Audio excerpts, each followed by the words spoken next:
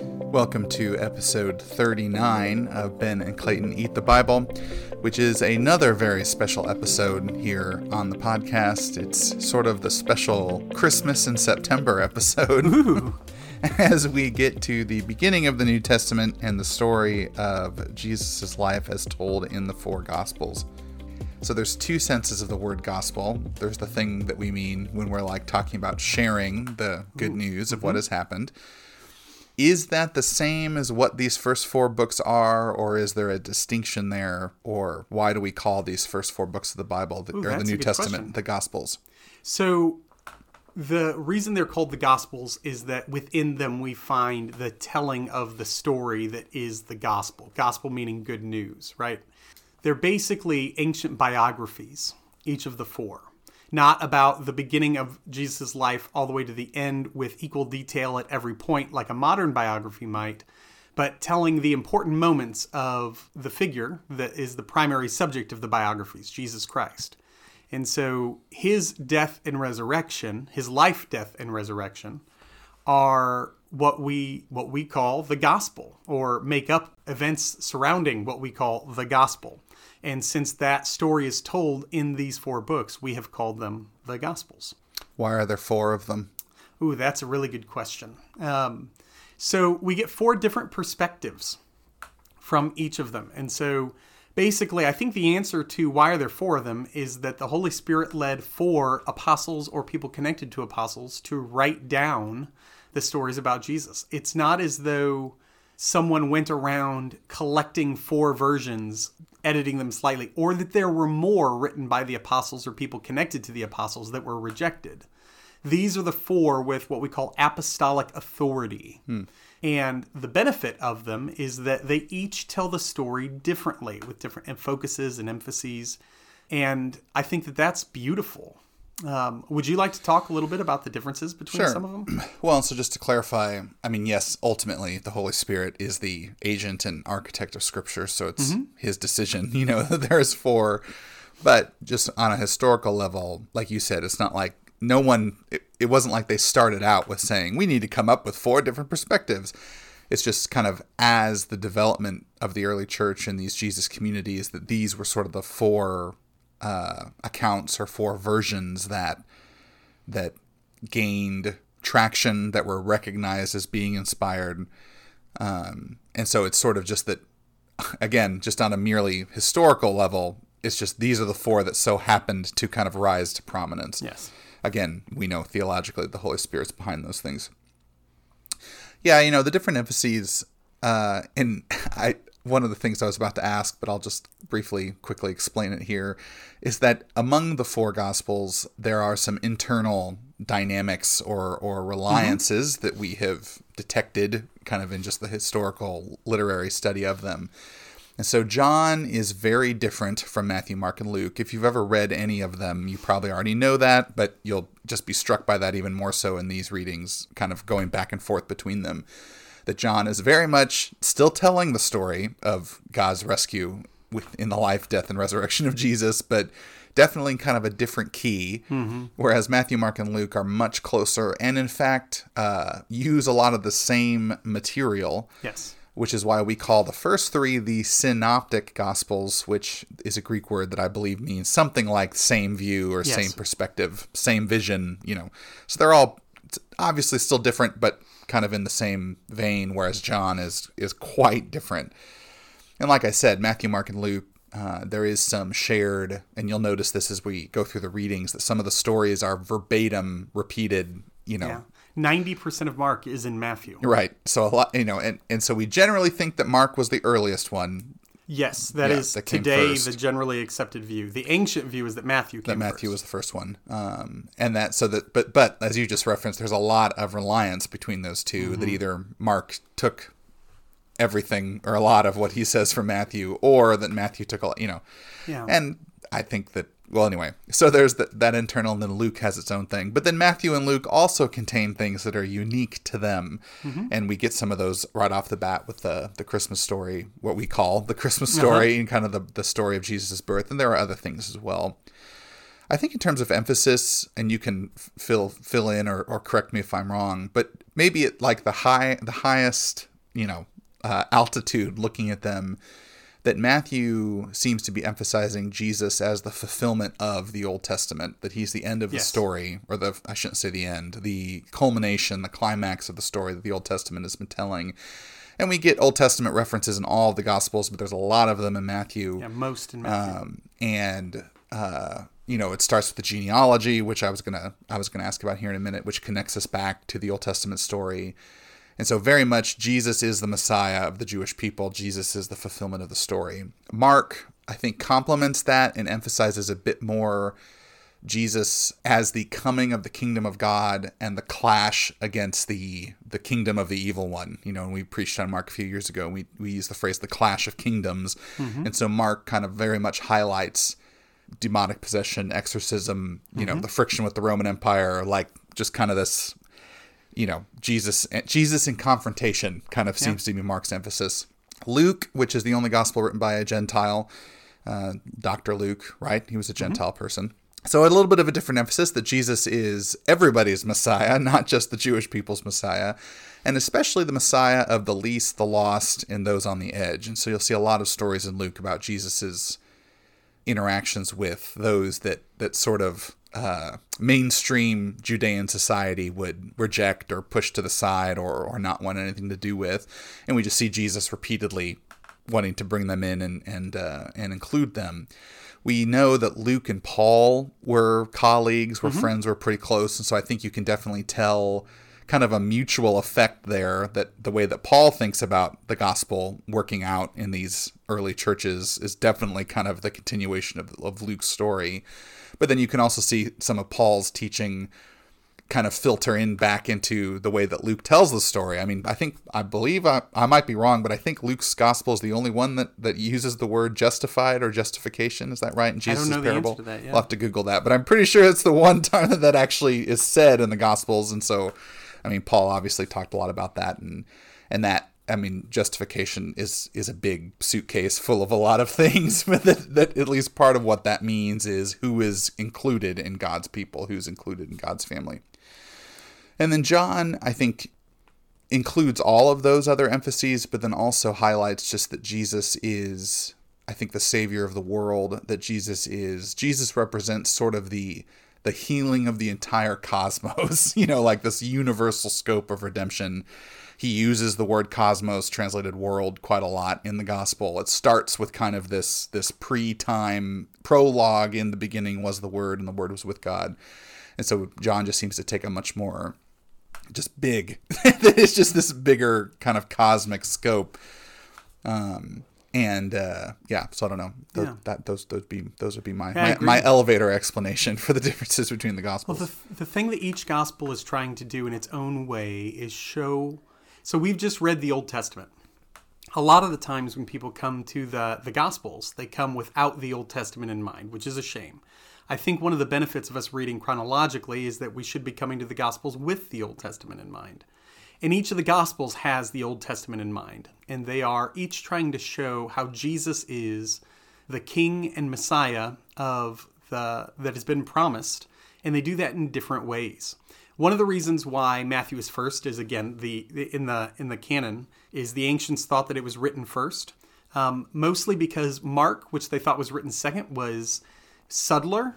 And Mark, to really get what Mark is trying to tell you, you have to sit with it. And he's not overt. His Old Testament references, for example, they are not they're not always easy to spot, and they kind of make you think about it. He'll quote a lot of a chapter that he means for you to understand or remember something that's later in the chapter than the quotation. He wants you to think on the whole context, not just the particular line. And so in our current mode of thinking, if a thing is simpler and less clear, we tend to think it's like a rough draft. Mm-hmm. And if a thing is more clear and more overt, we feel like that's the polished later version. And so that's why we tend to think Mark is first and Matthew is second. The ancient world, among the Greek church fathers, they had the opposite view. If something was overt and too clear and didn't require you to think a lot and meditate on, then it was first, and the more advanced version was what came second. I tend to think Mark was written first, but in Matthew you find these explicit, he tells you this is what's happening and this is why. Right. Over and over and over again, Matthew comes out and just tells us this is for this reason. This is because of this. This is what Jesus was doing.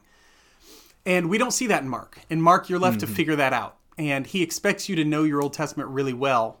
I find Mark to be, as I get older and I know my Bible better, I find more and more joy and value. The way Mark folds stories together and they comment on one another, it's truly masterful. It's just very subtle. Mm-hmm.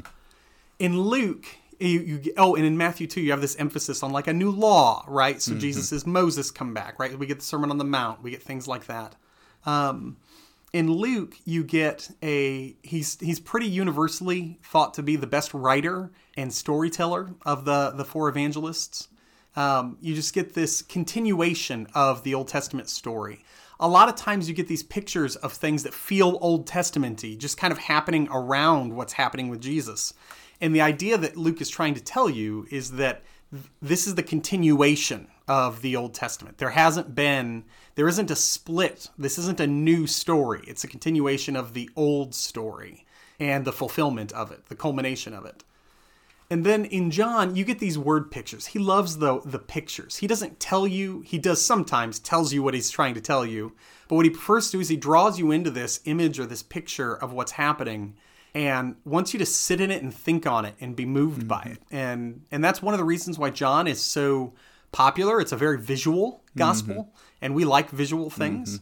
But every story in there can be meditated on and benefited from. And it seems to just be drawing a lot from kind of not any particular like prophetic tradition of the Old Testament, but just kind of that mode of visualization. And even I think in many ways the wisdom books, like the Song of Songs or some of these other books that are heavy on the allegory and kind of the visual presentation. One of the things we know about Jesus from the Gospels is that he loved metaphor. He was a metaphorical theologian. He used metaphor all the time. John is the only one of the four Gospels that leans as heavily on metaphor as Jesus does. It seems like John the Apostle inherited that from Jesus, who was his rabbi, which makes sense, right? Yeah. Mark and Luke were not direct students of Jesus. Matthew seems to be much more on the nose with his writing, but John really does seem to capture that. The way that Jesus speaks, and you have to really think on it a lot of the time, and the more you think on it, the more you're rewarded. John writes that way too, in his letters as well as in his gospel.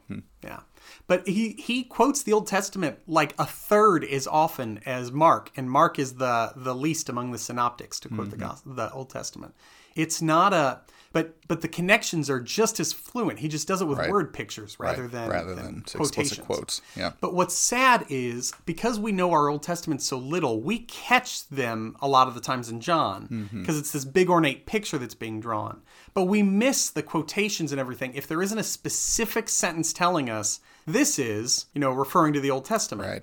Then we miss it. Because sometimes it would be turns of phrase or other things that aren't even necessarily what we would consider to be a complete quote. It's really more of a reference, but it's still playing the same role of hooking us back into that. You'll get 7 or 9 words passage of a story in Matthew or Mark that are exactly the first 7 to 9 words of a very popular Old Testament story at the time. And we see that in John, right? In the beginning was the Word, right? We know John is telling us to look at Genesis 1. Right. But we know Genesis 1 really well, so we catch it. Yeah. That kind of thing happens over and over again in the Gospels, and it's just usually missed, which is sad. Even your Bible that references things will miss a lot of them. Well, I mean, it's sad, but also like, we just keep at it. Yeah, we do. We keep reading and rereading, and we catch, I think, more and more of those things as we go, and that's fine. I mean, I think that it's a testament to, I think, the sophistication and the intricacy of these things, And I don't think that in itself is an argument for divine inspiration, because I mean, people are amazing, and so I mean, they really can, do these things. But I think that it just goes to show you that it's not like these things were just haphazardly written, like they were intentionally crafted, and for us as readers then to try and not just, any particular passage to skim over it and go, okay, what is the point?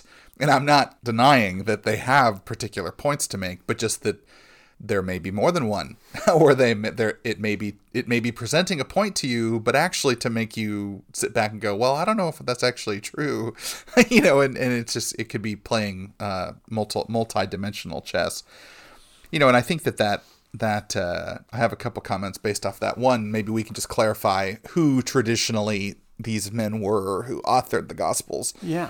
That they're assigned to Matthew, Mark, Luke, and John. None of the, besides Luke, or no, Luke doesn't actually name its author either. None of them actually say this is by so-and-so. Right. Those are just the traditional, and I think, for good reason. And there's solid reasons that Matthew was one of Jesus' disciples, the tax collector, whose own calling is included in the stories that we read this next week. Mark was a disciple of Peter. Or connected to Peter.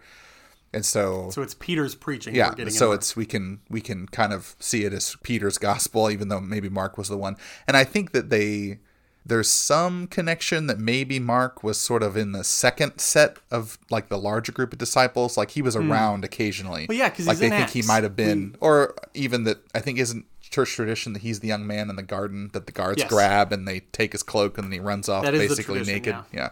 So there's no scriptural support for that, but that's the tradition that Mark was present. Wouldn't you for love some of those things. to be, when people are like, what do we know about this guy, this author of one of the Gospels? Well, he had to run naked through a garden once. While Jesus was being arrested. Luke, and we already said this, that Luke was a colleague of Paul's, potentially a convert of Paul's. I don't know if we know that. How Luke came to faith, but he's a Gentile doctor. Do we need to tell what a Gentile is? Oh. It's really used a lot more in the New Testament. We don't. That's true. A non-Jewish person. I mean, we've used the word before, but yeah, you're right. A non-Jewish person outside the covenant, a covenant outsider. And then John was also one of Jesus' primary disciples. So Peter, James, and John were kind of the inner circle, the chief disciples, and then the other. What's 12 minus 3? 9. Then the other 9 were kind of on another... Bible college doesn't have math classes. So. I never went to Bible college. You never went, so you didn't even get that. So anyway, so those are the men who traditionally the Gospels are linked to. And all right, one more kind of question before we maybe get into some thoughts and comments about our actual passages. So some of our people, I mean, and we have merely tapped on some like documentary history things as we've gone through the Old Testament, just because that's not really the focus of this program. Right. And we know that there's like 3 other people that get as excited about it as you and I. Uh-huh. But it is, I think, occasionally just worth it to kind of open it up a little bit. And so there is some, and you referenced this earlier when we were talking about why are there 4 of them. I mean, that we know that there were other kind of stories of Jesus or stories about Jesus that were in the air, not so much maybe back when these Gospels being written, but certainly a century or so after, and they pop up in the news every 18 months or so. Some story comes out about some new, Gospel of Mary Magdalene, and it turns out that Jesus was actually a horse, or whatever, like just kind of these crazy things. And so if we could just briefly just say like what is that? What's going on with that? Yeah, that's a good question. So there are 2 kind of categories here, at least 2. The earliest quote unquote gospel that is not in the Bible is Thomas. Thomas was probably written in the early 2nd century, about 120 AD. And it's not what's called a Gnostic gospel. So the Gnostics were this kind of this religion that came up alongside Christianity. It existed before, but it adopted a lot of the language and ideas of Christianity, but it is not Christianity. And the other Gospels all fall into that category. Thomas is its own thing. In fact, it may have included at one time just sayings of Jesus quoted by the Apostle Thomas, but then added to. And we know it was added to because some of the things in it are crazy. It ends with Jesus telling Peter not to be worried about him kissing Mary Magdalene because he's going to turn her into a man. Mm-hmm. Right? Like that's... And that you have to become a man. And you have to become a man to get into heaven. Yeah. Like that. I mean, the rest of the gospel there's times in it that you read something and you're like, that's not in any of the other Gospels, but it sounds like Jesus. Yeah. And it might be. Like, there might actually be real things Jesus said in that gospel that are not in the others. We don't trust the things in that gospel because it also contains crazy things. And so we don't know what we can trust and what we don't. It's an interesting read if you want to read it. Just don't treat it like one of the four. But early Christians really wrestled with Thomas. Is it in or is it out? In fact, some of the early putting together of the New Testament had Thomas listed. The church as a whole decided this does not work. But then you get other things. There's the Gospel of Judas, the Gospel of Mary. You get the cross talking. You get Jesus turning people into pillars of salt as a kid. You get all kinds of weird and crazy things happening in them. It's not as though you can read any of these narratives. And Thomas isn't a narrative. It's a list of sayings until the last few verses. It reads almost like Proverbs. Right. Yeah. But these other narratives, there's no way you can put them next to the other Gospels and be like, I wonder which one's real. I mean, they just don't sound alike at all. And that's because they were written hundreds of years later with different priorities. And that's comforting in a way. They're interesting, but they are Gnostic in origin. They're trying to say things that we do not believe are true. And they're trying to make Jesus into this ideal of theirs, which is so spiritual, he's almost disconnected from the physical world. And that's just not what the Bible tells us. In fact, that can be a problem in evangelical circles. We can lean that way, thinking that like the only important parts of life in Jesus are the spiritual things and the physical ones don't matter. Right. It's a very Gnostic idea. Or that he's trying to rescue us from the prison of our physicality. Yeah. Or the temptations of our physicality. Yes, yeah. There's some hymns we sing that I listen to and I'm like, oof. Yeah. There's a reason why Gnosticism has been so seductive for 2,000 years. Because who doesn't want to be spiritual, right? Right. But like, that's not what that means in the Gospels. And so that's what's going on with the other Gospels. I have a bunch of them. If anyone is like dying of curiosity and you want to read some of them, you can. I'll just make you have a conversation with me beforehand so we make sure there's no misunderstandings. You can find them online too. They're all open source at this point, I think, and so they're available on Google. Yeah. Well, I think this is not true for Thomas, but for a lot of these others, they were lost to history for a long, long time. And then found one until at a time. Someone managed to step in a very significant hole in Egypt and found, literally, that's how it happened, and found these. I think the best guess is that someone had been ordered to destroy them, and instead they had buried them in this hole in the ground. And then for, 1,800 years, it sat there until someone else came along and found it. Which is a fascinating story. I mean, that's a fun documentary story. It is. It's just too bad they didn't burn them 1,800 years.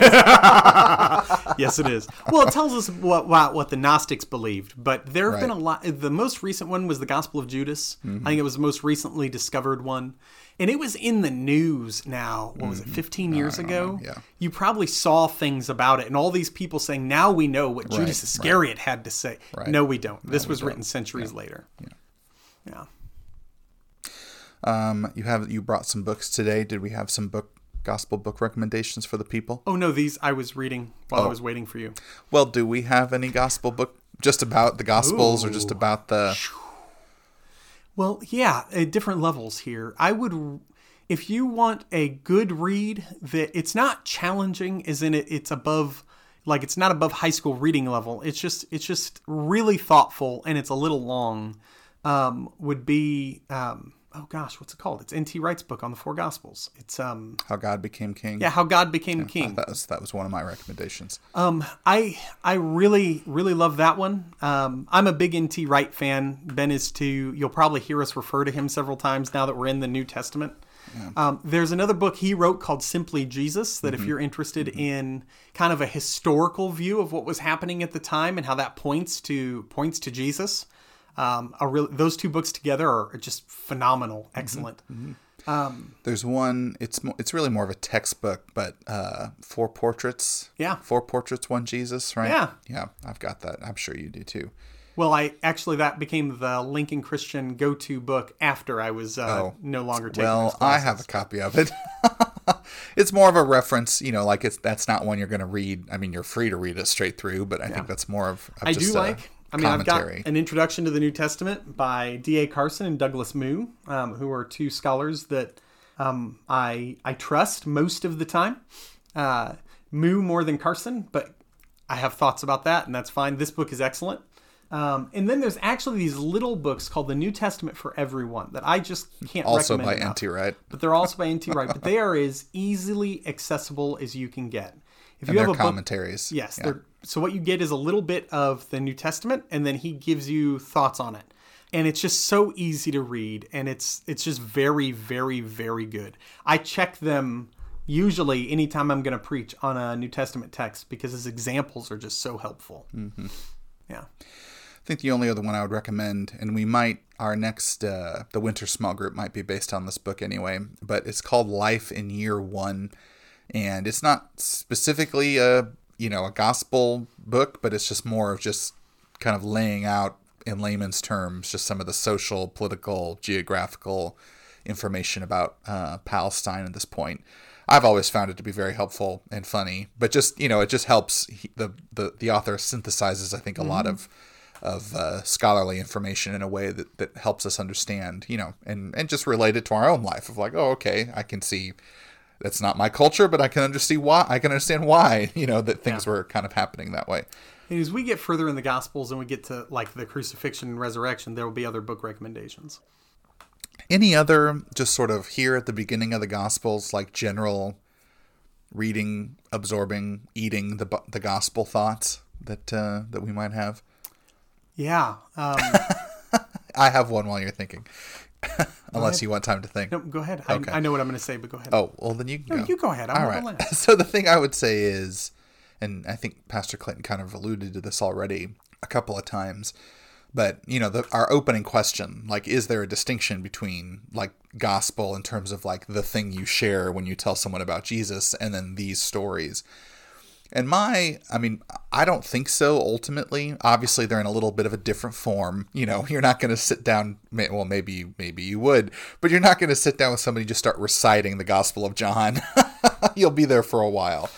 But that I think that, again, these things are sophisticated, they're intricate, they were well designed and well put together.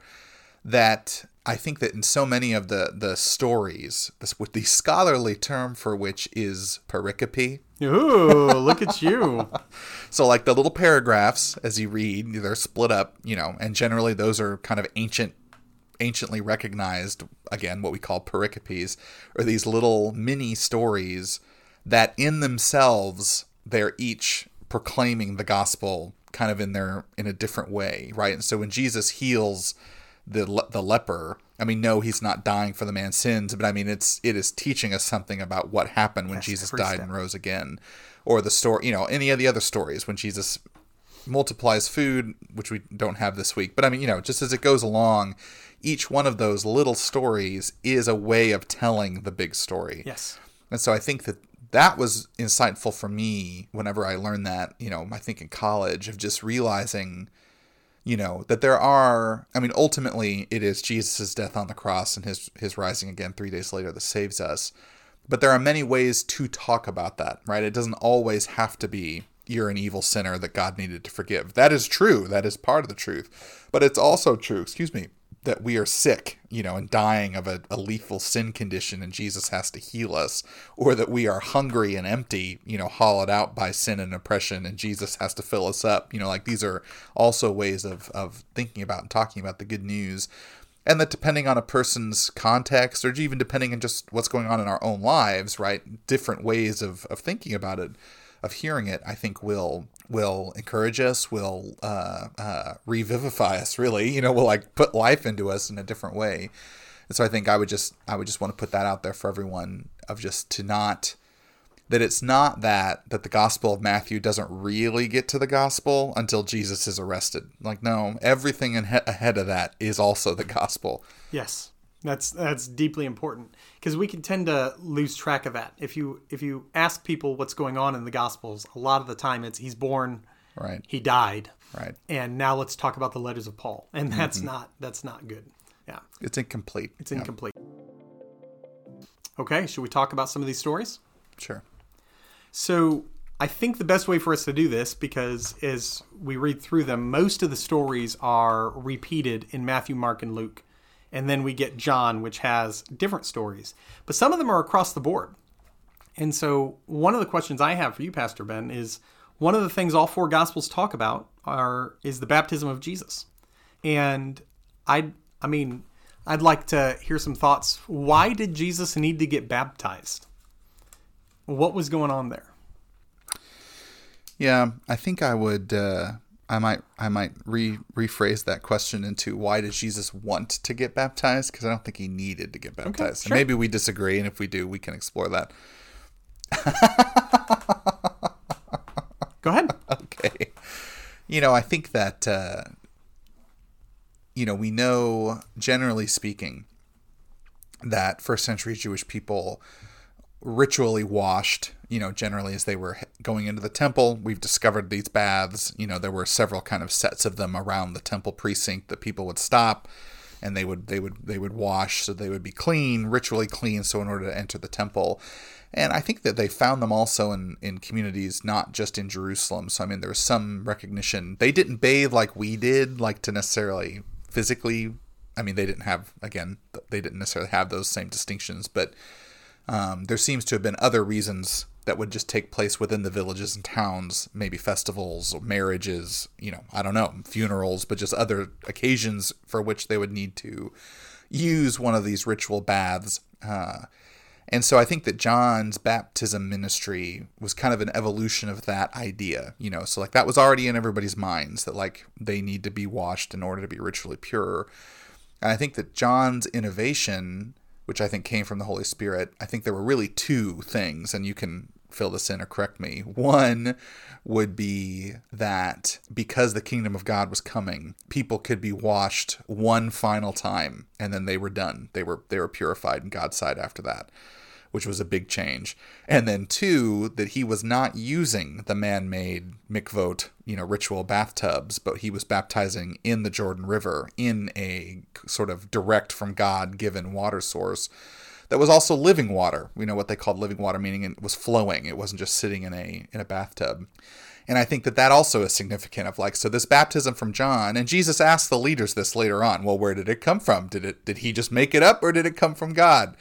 I think the reason why there was such a popular meaning of the people, like that people responded so strongly to John's message, was that because I think that that it resonated with them, that like God himself is going to give us this way to be purified once, and then we're good. And so I think that Jesus comes to John, is baptized by John. I think really it's a confirmation of his message of like, yes, this is true. I think that Jesus did it Jesus did it in terms of that he did everything that people do. Like it was just part of him entering into the real human situation in first century Judea, is that he also, submitted himself to this baptism. He didn't need to be, he was already pure. Like there was no, there's no question of that. But I think that God also used Jesus' baptism as kind of the moment. Well, it's not the moment he became the Messiah. He was always the Messiah. There's been some confusion on that point in the history of the church, and it's easy to understand why, because I just backed myself into it. He was always the Messiah. We should get a heresy button that we can press on each other. Got him! First 1 to 3 doesn't have to do the podcast anymore. Ooh. Anyway, but that it was I think a confirmation of who he was, coupled with the temptation. He's driven into the wilderness immediately afterwards, where everything Jesus heard while he was baptized is put to the test. Are you really the beloved Son of the Father? And so, yeah, I think that's what I would say at this point. What are your thoughts about that? Yeah, so I would agree that Jesus didn't need to get baptized in the way every other human needed to get baptized, right? To become ritually pure, because Jesus, being the incarnate Son of God, right, is you're a walking purity, right? Yes. But he does say in Matthew that it's necessary for him to get baptized to fulfill all righteousness. Yeah. And what I think he means by that is that For our understanding of what Jesus has done for us, he has led the way and we follow in the path that he's made. Mm-hmm. Right? And so Romans even talks about it this way. It's like we're in a city of death and Jesus broke through the wall, made a hole for us to walk through the same way he did and end up in the city of life. Mm-hmm. He gets baptized because baptism is going to be a part of the entrance to the covenant for the rest of time. He's taking it on himself, so he's leading the way. Also, I think he changes it when he does it because Jesus' baptism was different than John's baptism. Mm-hmm. And meaning baptism done in Jesus' name? Yes. Yeah. Yes. And so I think that as he's taking it on, he's making it something new. It's already full of life, and he's vivifying it even further. Right. And that's the kind of symbol that's hard to articulate, but it's a powerful picture. And the Gospels love these kinds of symbols. But it also is, I think, proof and evidence of his humility. What I think is interesting, I'd love to hear your thoughts on. These two are cousins. Mm-hmm. John does not act like he already knows before Jesus shows up that Jesus is the one who he's been waiting for. But it seems very strange that he wouldn't already know that. I mean, his mother surely tells him the story. Like, hey, when Mary showed up with your cousin who's 3 months younger than you, you leapt inside my stomach, recognizing him for, why do we think that John thought but needed confirmation? Do we think that John and Jesus maybe just didn't really know each other very well after that? You picture family reunions as they're the two sitting around most serious about goodness and faith. You'd feel like John would have an inkling before this. Yeah, I mean, I have no idea. They didn't live in the same place and people didn't travel a super lot. So it's quite likely that this is the first time that they're seeing each other ever. Well, John probably thought that Jesus, like him, was destined to be a rabbi and a religious man.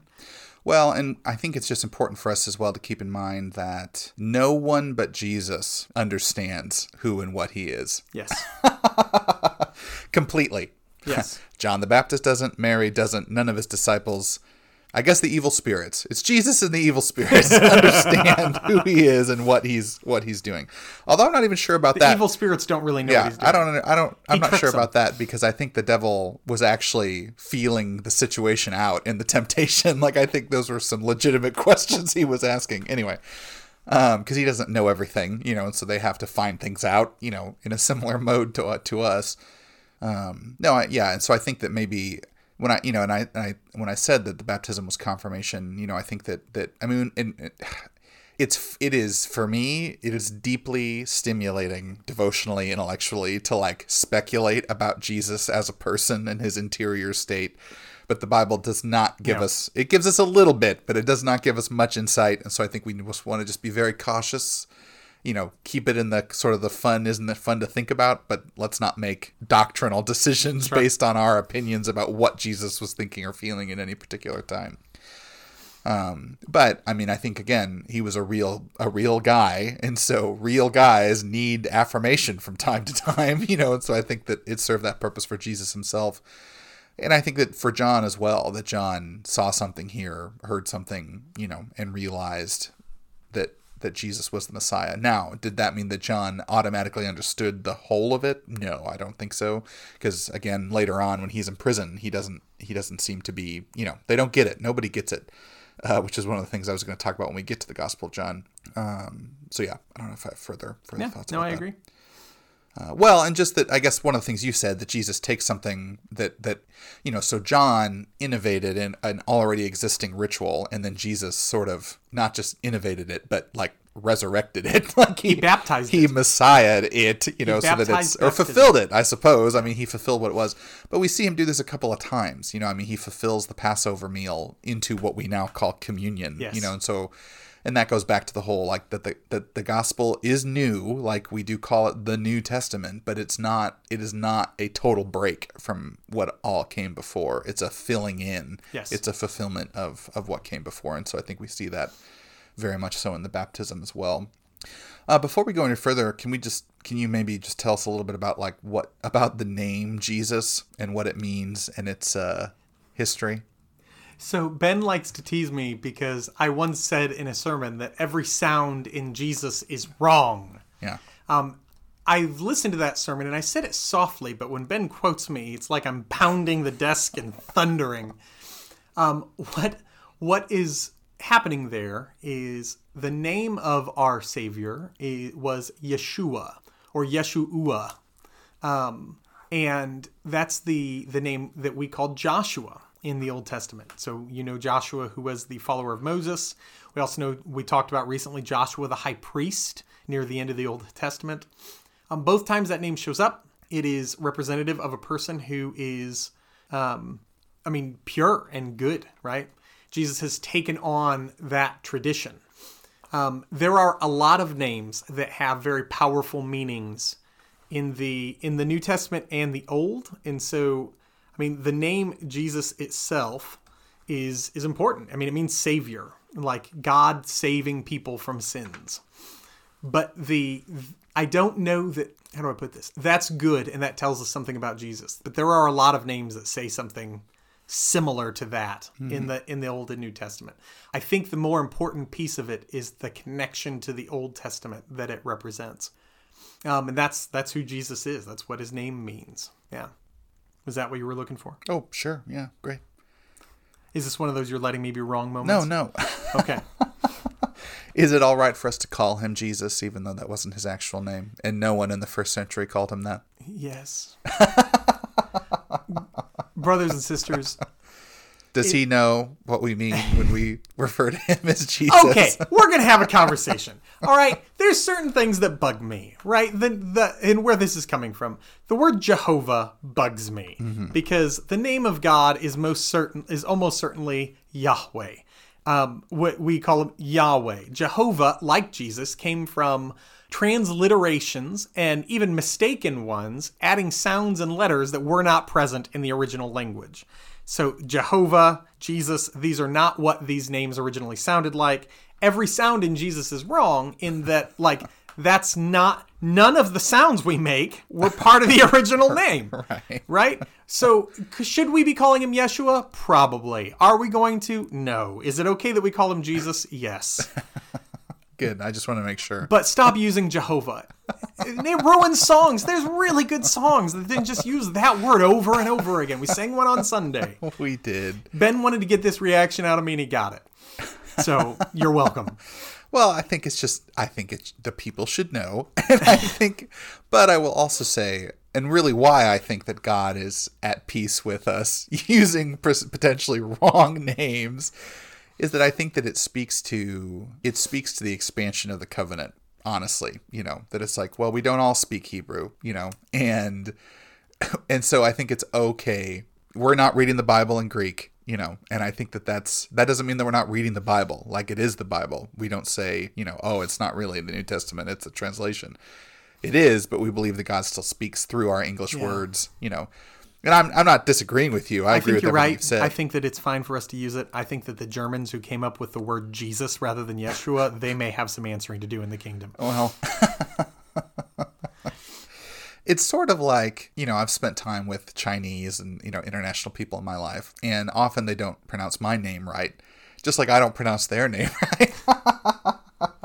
But it almost becomes a symbol of our friendship that, the particular way that a Chinese friend mispronounced my name, it's like the special thing that I share with them. Yeah, but what word are they mispronouncing when they talk about Jesus? They're mispronouncing a mispronunciation of the word. But I'm just saying, so I wonder if it may be something similar with God. That I'm sure that it is. He's fine. He's not mad. I'm more wound up about it than our Lord is. Yes. So there's a couple groups here mentioned in Matthew that I think it'd be good for us to just briefly comment on. So Jesus and the Holy Family is visited by the Magi, and I want you to tell us who they were specifically. Phil, Roy, and Joe. Well, in church tradition, they do actually have names. They do, and I don't know them. But Balthazar. Ooh, do I know them all? Balthazar, Casper, and Melchior. Oh, look at up. You. Look it up. Yeah. That probably was not their names. Also, the Bible doesn't ever say there were just 3 of them. No, it doesn't. But church tradition does tell us. So who are these? These are wise men from the East. Your Bible probably calls them magi, or might call them magi. And what they were astrologers from the East. People that believed that the heavens had not a power over, although they probably believed that too, events on Earth, but could tell you about events on Earth. What's really interesting is there's been some studies done about what the sky would have looked like around this time. And there were some weird astrological things happening. So much so that these... Astronomical. Astronomical. I said astrological and I meant astronomical. They're not the same thing. That was the heresy buzzer. 2 more! Yeah, these men came all the way from, a long way to Herod, who was the king of the Jews, right? And we can understand why they came to him, because they had seen a sign in the sky that told them that a new king was being born of the Jews. Herod, interestingly, at the end of his life, he's sick at this point. He's elderly. There's been terrible drama in his family. He's surviving assassination attempts. He is paranoid beyond belief. So when he hears these men say there's a new king, and he's, hey, let me know where. Mm-hmm. And we know how that turns out. But that's who these men are. Their tradition tells us that they were each kings of different nations. Mm-hmm. And that may be. We don't know that. And the word king then was just more fluid than it is now. So even early sources will use the word king, but we don't know that that means what we think of as a king. They were just powerful, respected men who brought very big gifts with them. So the assumption is that these would be Gentiles. Gentiles. Oh, yes, people. Absolutely. Okay. And yeah, I think the only thing I would add to that is that I think the presumption is that, like, talking about wise men from the East would put us, coming off the Old Testament, in mind of Babylon and the magicians, the Chaldeans and all these other things. And so I don't think Matthew doesn't come out and tell us this, but I think it's a healthy assumption to make that, like, these are Babylonian wizards, Babylonian magicians coming to pay homage to the King of the Jews. And again, coming off of what we've just been reading in the Old Testament, it's like, that's quite a reversal. Something quite amazing must be happening. Yeah, I can agree with that. You mentioned Herod. Herod the Great deserves a few minutes of Wasn't he great? Acknowledgement. So Ben actually told us last week, kind of set us up for the situation, the world situation in which Jesus was born. Herod is a young man of like 25 when his father is able to, with the help of Pompey, the Roman general. Yeah, the Roman general, defeat the Hasmonean dynasty, which Ben told us a little bit about last week. And the father, Hyrcanus, I think the second. That might Herod's be wrong. Father? Yes. I think it's Hyrcanus. No, I don't remember it. It's not Hyrcanus. I think Herod the Great's father? Maybe. I just read a whole book about the Herods. Well, there's a lot. It's like a... There is a lot. It needed a chart because a lot of the characters have the same name. I thought it was like Antipater. It is Antipater. Okay. That's what just popped in my brain. Hyrcanus is a family member, but not father. And there are several Hyrcanuses. Yes, there were. So, but this man Hyrcanus becomes high priest, if memory serves, but he lets his family take these positions of power and asks for them to be governors over different areas. And Herod starts as like a governor over Galilee. And he's shown to be a very competent leader. Mm-hmm. And by competent, we mean he, with prejudice, puts down revolts violently. There's a lot of bandits up in them there hills. There are a lot of bandits, but it's not just bandits that he's putting down. I think that's how it starts, but he puts down revolts by the Jewish people. Mm-hmm. We mentioned last week, too, that there were a lot of those happening. Right. They thought that they were in the Messianic age, and so they were right. And they were right, but they kept thinking that meant Rome was going to be thrown off, and so they revolted again and again. So Herod, he does this thing where he both gets in trouble with the methods he uses and also earns favor of those above him because of what he accomplishes. And so he gets put on trial some half dozen times in his life. But there's always a more powerful person who's secretly happy with the things that he's doing that gets him out of trouble. And he gets bounced around a little bit with where he's at. He ends up in Syria when Brutus and Cassius, who killed Caesar, Cassius retreats to Syria and takes over and uses Herod's skill to make money and promises to make him king after he defeats this young man named Octavius. Well, that does not go well. Cassius is killed, but Herod goes to Octavius very wisely with a whole lot of money and gifts for him and Antony, and gets made king of Judea. And he survives intrigue after intrigue. There are very few rulers at his level that last as long as he did, because he has the ability to detect who's going to win a conflict. Very clever and very wily. He married 10 women, and so there were a lot of sons, and the succession stuff was a nightmare, and he was paranoid about his sons trying to kill him, and he was right several times. They also made a job out of telling him about assassination plots that may or may not have been true that the other ones were doing. It is surprising to me that an HBO show has not yet been made because the material is there. It's true. Yeah. And so Herod, he reigned for 50 years, 40 years? Like a long time. And 4 BC maybe is when he stopped. The family is ethnically Idumean, which is the first century way of saying Edom. So these are Esau people that have come to rule over Judea, and I think that's just worth pointing out, kind of the ancient enmities or the ancient dynamics there. Esau has finally gained the upper hand over Jacob. And Herod was also responsible for a lot of building projects. And so he built up whole cities basically out of nothing. But then he also was responsible for a gigantic expansion and aggrandizement of the temple in Jerusalem. Yes, he was. So we'd reference with Ezra and Nehemiah, they built sort of this little piddling shed, that made the old folks cry because it was just so lousy. And Herod spruced it up. Herod really, truly. So by the time that Jesus and his disciples are there and they're like, Master, look at these gigantic stones.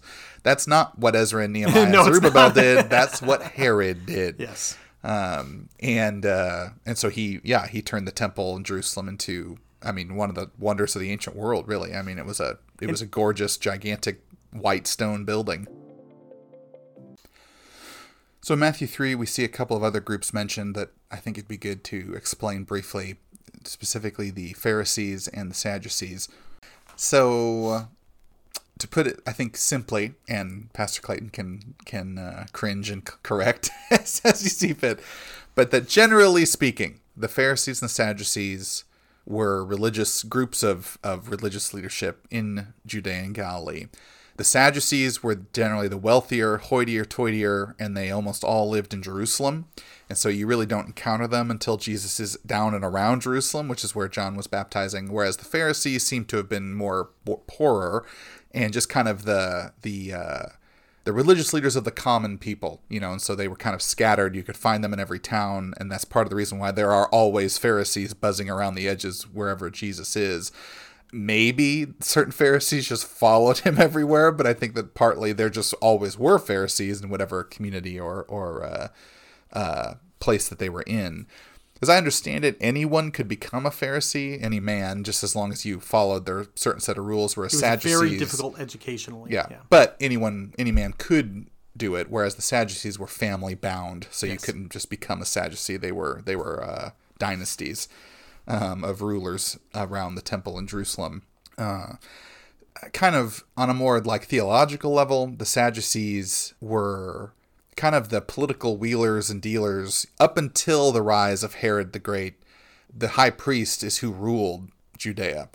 And so that kind of memory of political power, I think, is still held by the Sadducees. But they also know that Rome has kind of treated Judea weirdly compared to many of its other provinces in terms of letting them continue to use the temple. They don't make them worship the emperor. There's some hiccups here and there where they do some things, but generally they're letting them just do their thing. as long as they give offerings on behalf of Caesar Augustus, which I think the Jews were maybe not happy to do, but fine, they can give offerings on behalf of a Gentile ruler. But very much like the compromisers, like we'll do whatever we need to do in order to keep the temple running and the temple functioning. Like that's what it was all about. Lest we think that they were just purely devoted to the ritual worship of Yahweh. I mean, they became enormously wealthy off of the ministry at the temple. Yes, they did. When Jesus flips the tables, I mean, it is a direct attack on the Sadducees' corruption, and we should keep that in mind when we read those stories. And the Sadducees are ultimately the ones who get the balls rolling to kill him. And I mean, there's a reason. He was coming after their wallets. The Pharisees, on the other hand, seem to be much more like truly devout people, and I think that we paint them as kind of two-dimensional villains, really to our shame and to our detriment, because then we don't really understand these stories correctly. Right. They were certainly antagonists, like they were opposing Jesus. Some of them became followers of Jesus, many of them potentially. Paul himself started his career as a Pharisee.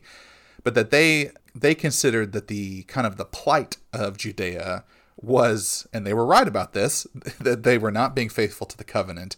And if they could be faithful completely to the covenant, then Yahweh would come through on his end of the deal and save them from the Romans.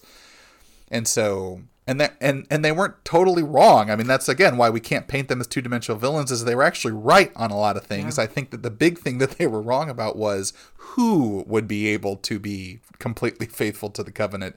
It would never be any of them, and it would be God's Messiah that he sent. And of course, when the Messiah showed up in front of them, they couldn't see him for who he was. But I think, those are generally, again, kind of broad strokes. Those are the differences between the two. The Sadducees, rich, around the temple in Jerusalem. The Pharisees, poor, local, and actually not that far off. And there's a reason why I think so many Pharisees became followers of Jesus, as they really weren't that far off from the kingdom. Yeah, I agree. I agree with all that. There's a couple stories that I think it'd be good for us to talk about. I know that we're running long. We are coming up on time. But the two that I had in mind, and I guess I was going to talk about the demons, but we're going to have some of those. We can talk about that later. Yeah. The next one, in 3 or 4 of the Gospels, we get the story of the paralyzed man that was healed. And Jesus combines healing and forgiveness, right? And so he's healing, and a lot of people are wound up about that. But then he says, what's harder, to say your legs are healed or your sins are forgiven? And then he proclaims that his sins are forgiven. Why is he combining these two things? Why is that? It seems like it's really important to the story because it happens in each gospel. What's your take on what Jesus is doing there? Like combining healing and forgiveness? Mm-hmm. I mean, I think that those are just two forms of the same thing, right? Deliverance, salvation, rescue. Certainly there are sins that we need to be forgiven from, but also there are sicknesses, I mean, in some cases, literally sicknesses and illnesses that we need to be healed from, but that ultimately sin itself is a sickness. Mortality, in some ways, is the ultimate, sickness that we need to be healed from. So I think it's just a way, and we said this earlier, that each of these individual stories are themselves little gospel packets. Yes. And so I think that, here it is. That's the whole thing, is that this man needs to be not just forgiven of his sins, but also healed of his afflictions. And that, again, both of those are really just two sides of the same thing that Jesus alone has the authority to actually do.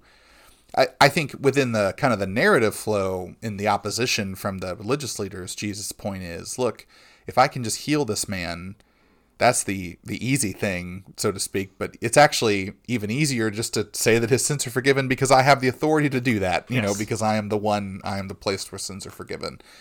And so it resonates as well with, especially in the beginning of John's gospel, when Jesus calls himself the temple, destroy this temple and I'll raise it again in 3 days.